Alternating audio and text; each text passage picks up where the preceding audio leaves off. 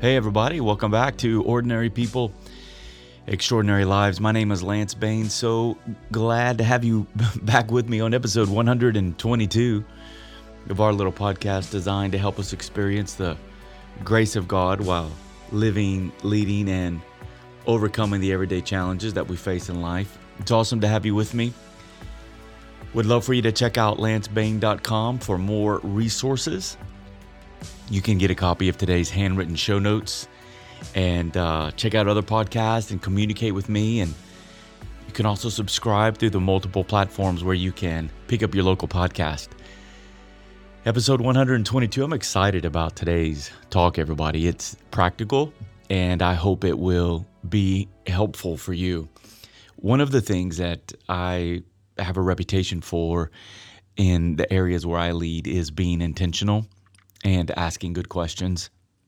Those are skills that I've developed over time and a mindset. I've not always necessarily been intentional, and I've not always asked questions. I kind of think I know it all sometimes, but asking questions and being intentional has been very valuable for me in my growing leadership. And one of the things that I have the privilege of doing on a regular basis is communicating.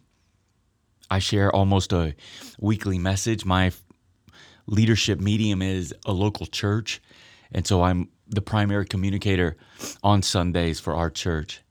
Plus, I have staff meetings and development meetings. And so I want to share with you today some intentional thoughts that can help you be a more effective communicator.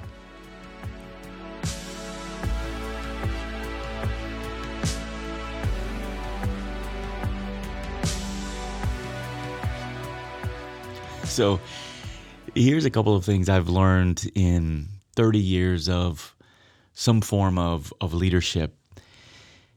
Oftentimes we communicate and we don't really think about what we're communicating. Our communication is really motivated and moved by emotion, by urgency, by circumstance, by pressure, by disappointment, by not getting from others what we feel like we need. And I think if we were to pause and be a little more intentional in our communication, whether that's a conversation with our spouse, a family member, a child, a friend, a staff meeting, a development meeting, if you have a form of public communication, how can you be more thoughtful and more intentional to really bring your best self, your best thoughts, the best opportunity to have a really meaningful conversation, a fruitful conversation, if you will. And I've learned some tips along 30 years of communication that I apply to many, many of my conversations. Now, one of the things I do is I recognize, look, if I'm just in the hallway, passing by and we just stop and small talk, then I'm not utilizing what I'm doing right now. What I want to share with you today are the kind of thoughts that I think should be helpful, the kind of ideas that you should employ if your conversation is more significant and more urgent. If there's a decision that has to be made, or you're wrestling for connection, or you have to do brave confrontation, or maybe you need to be thoughtful and intentional and proactive on a public communication to a small group or to a larger group. How can you bring your thoughts to those places that it's going to really generate the kind of results that's what you're hoping for and what other people really want? And so I want to share with you just a little outline, if you will, on how to best think through that intentionally so you bring your best self and your most helpful thoughts to that conversation. So years ago, I was listening to a presenter speak, and he talked about how a friend of his was often giving public remarks and just simply wasn't getting the kind of results he had hoped for. And in a moment of reflection, he really began to examine one of the great communicators. And he felt like, let me just examine how this great communicator puts together their speeches, their teachings, their remarks, their presentations, and see what I can learn. And when he studied that, he began to recognize there are three common points that this speaker would always employ. One is they would establish common ground with the audience, with the group they were speaking to. Second, they would tell the audience what they know to be true. And then thirdly, they would point them to a more superior reality or a superior truth or a better way of thinking or a better way of seeing something.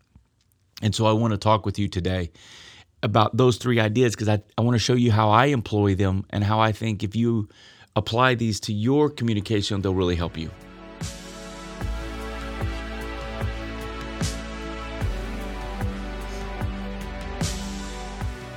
Establishing common ground. So what do we mean by that? So almost every week when I have to give a public message or I'm in some kind of conversation that there's some weight to it, whether it's a development conversation or a staff meeting, all staff meeting once a month, casting vision, celebrating, whatever it is, I want to establish common ground. And I write that down. How can I establish common ground? I want to ask this question, what do we have in common? Because I want to know what links us together, me and the group I'm speaking to. And there are a number of answers to that question. Let me give you a few topics, if you will, that can help you think through that. Culture. Maybe it's a family dinner, a family meeting, a conversation with your child. That's what you have in common. Maybe it's a common purpose, or maybe it's a common relationship you have. I want to establish common ground. I want you to hear from me and to feel from me that, hey, we have something in common together. There's something that we share that brings us together.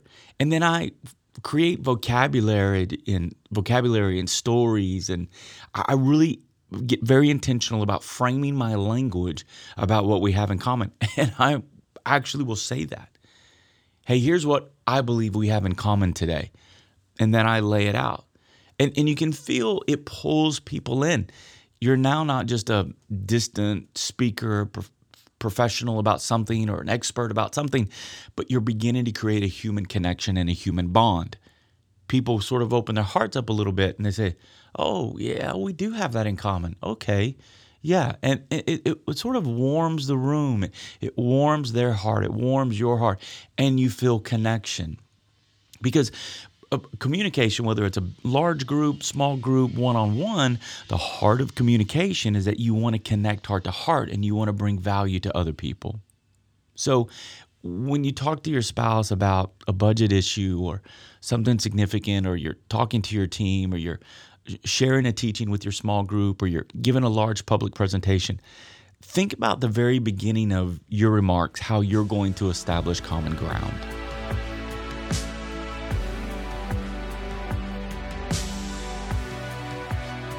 Secondly, once you've established common ground, think through telling your audience or the individual or the small group what they know to be true.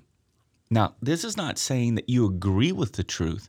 This is not saying that what you're experiencing, what you're believing, what you're seeing is ultimate truth. It's simply a recognition that what you're seeing, feeling, experiencing feels true to you. And this can be positive or negative. It doesn't always have to be something negative or something positive. And this is not a judging statement. You're not making a judgment. It's not adding validity to whatever it is that they are experiencing, seeing, or feeling. It's just validating that to that individual, this feels true. So, for example, it would be very easy for me to stand up in my large organization on a Sunday morning when I'm giving a presentation to a larger group, is to say something like, here's what I know to be true for all of us. We want to make a difference in the lives of other people.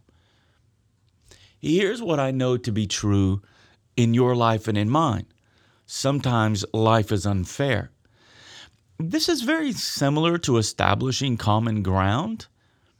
The difference that I believe is that when you're telling someone what they know to be true, you're simply making a statement about current circumstances, current dreams, purposes, or goals.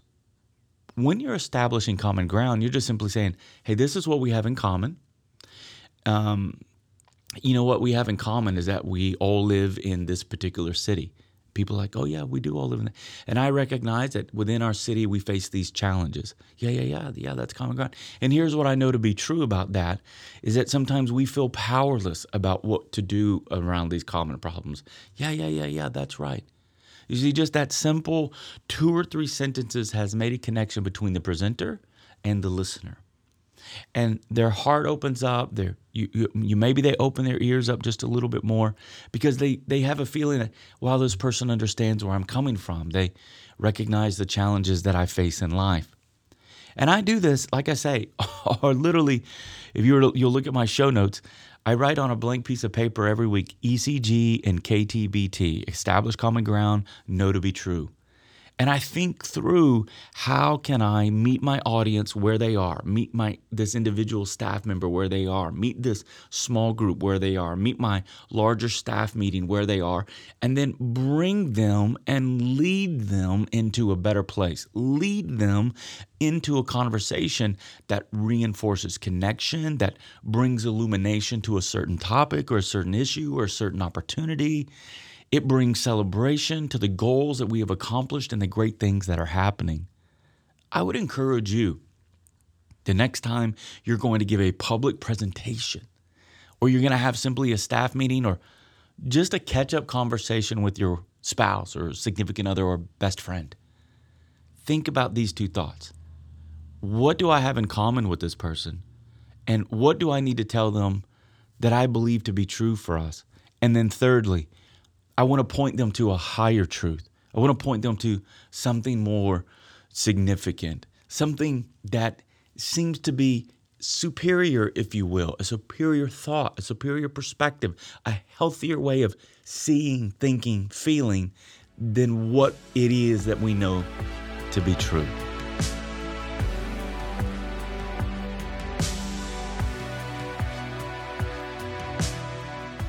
Okay, so we've established common ground.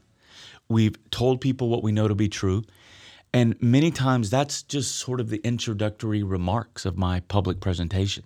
I don't spend a lot of time on that, but it does warm up the room to, hey, I can relate to this individual.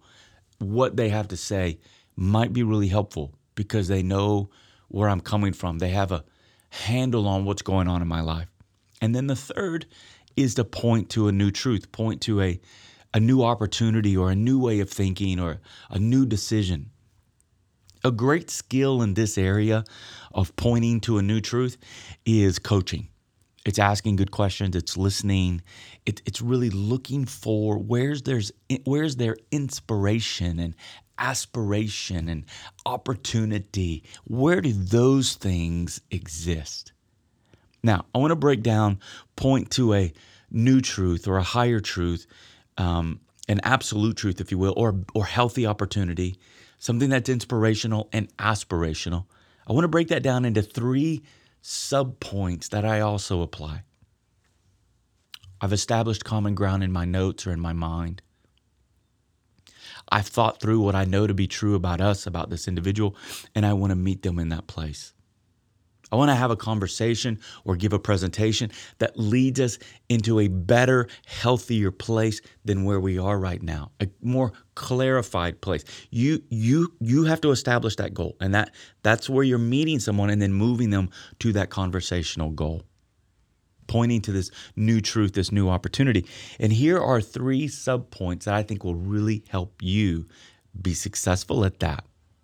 Subpoint number 1 is no. And I learned this from John Maxwell. He talked about when he gives a presentation, he always thinks through 3 things. What do I want people to know? What do I want people to feel? And what do I want people to do? Know, feel, do. I learned that from Mr. Maxwell and his leadership teachings. And I apply that almost to 100% of the public presentations I give. The beauty of this is it causes serious reflection about what are you trying to accomplish in your conversation? What are you trying to accomplish in your presentation? And these ideas keep you from being a mile wide and an inch deep to actually focusing in on something maybe more specific and going deeper in that. So you may only be 5 feet wide, but you might be 50 feet deep instead of 5 miles wide and only inches deep, if that makes sense. And so what do you want people to know? What is the higher truth, the clarified point, the opportunity? What do you want people to know? What are the facts? What are the circumstances? What are new perspectives that can help people? Then what do you want them to feel? You see, when you ask someone, here's what I want you to know, here's what we need to change, or here's what we need to share, here's the opportunity that's in front of us. And when I say, what do I want you to feel, I often think about stories that reinforce, because you want people to feel, not just hear. You want them to be inspired and feel hopeful and feel encouraged and feel motivated and feel possibility and probability. You want them to feel enthusiasm and excitement. You want them to feel resiliency and perseverance, that the vision gives pain a purpose. You want people to experience that in their soul. So it moves a conversation from just the head. It also moves it to the heart, because the heart and the head don't speak the same language. So when I think about what do I want people to feel, then I start employing stories and quotes and visuals. I rehearse previous experiences with the people that I'm talking to. And when you do that, you can grab the emotion of the room, not to manipulate it, but to lead people to wonderful, wonderful places in presentations and in conversations. Third subpoint, what do I want people to do? This is the place of change. This is the place of meeting needs. This is the place of application. Real learning happens at the place of application. Real change happens at the place of application.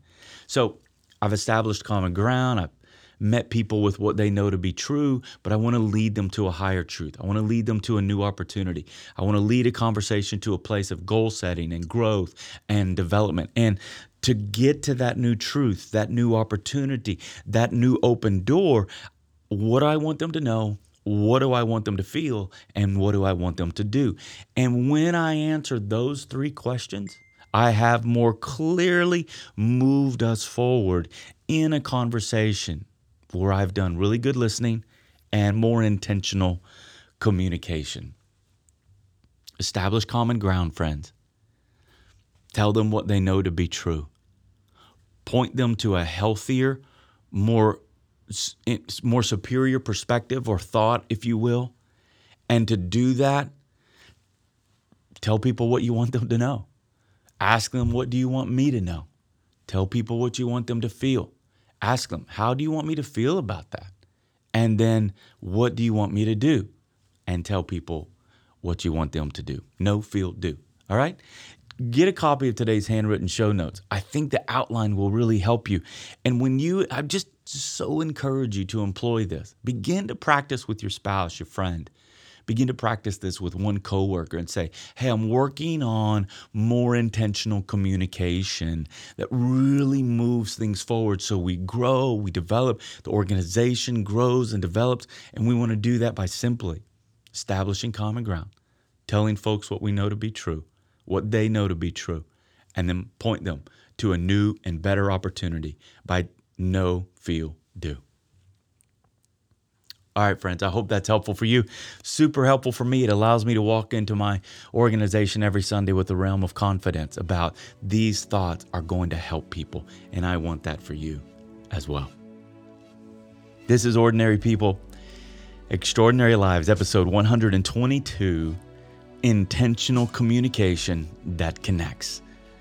Thank you for listening, everybody. Please consider sharing this with your friends, with coworkers, with other leaders that you know, so that we can all be better communicators. I think that would make our society a lot more effective and a lot more enjoyable. Hey, I love you, everybody. Have an amazing week, and can't wait to talk to you again soon. See you later, everybody.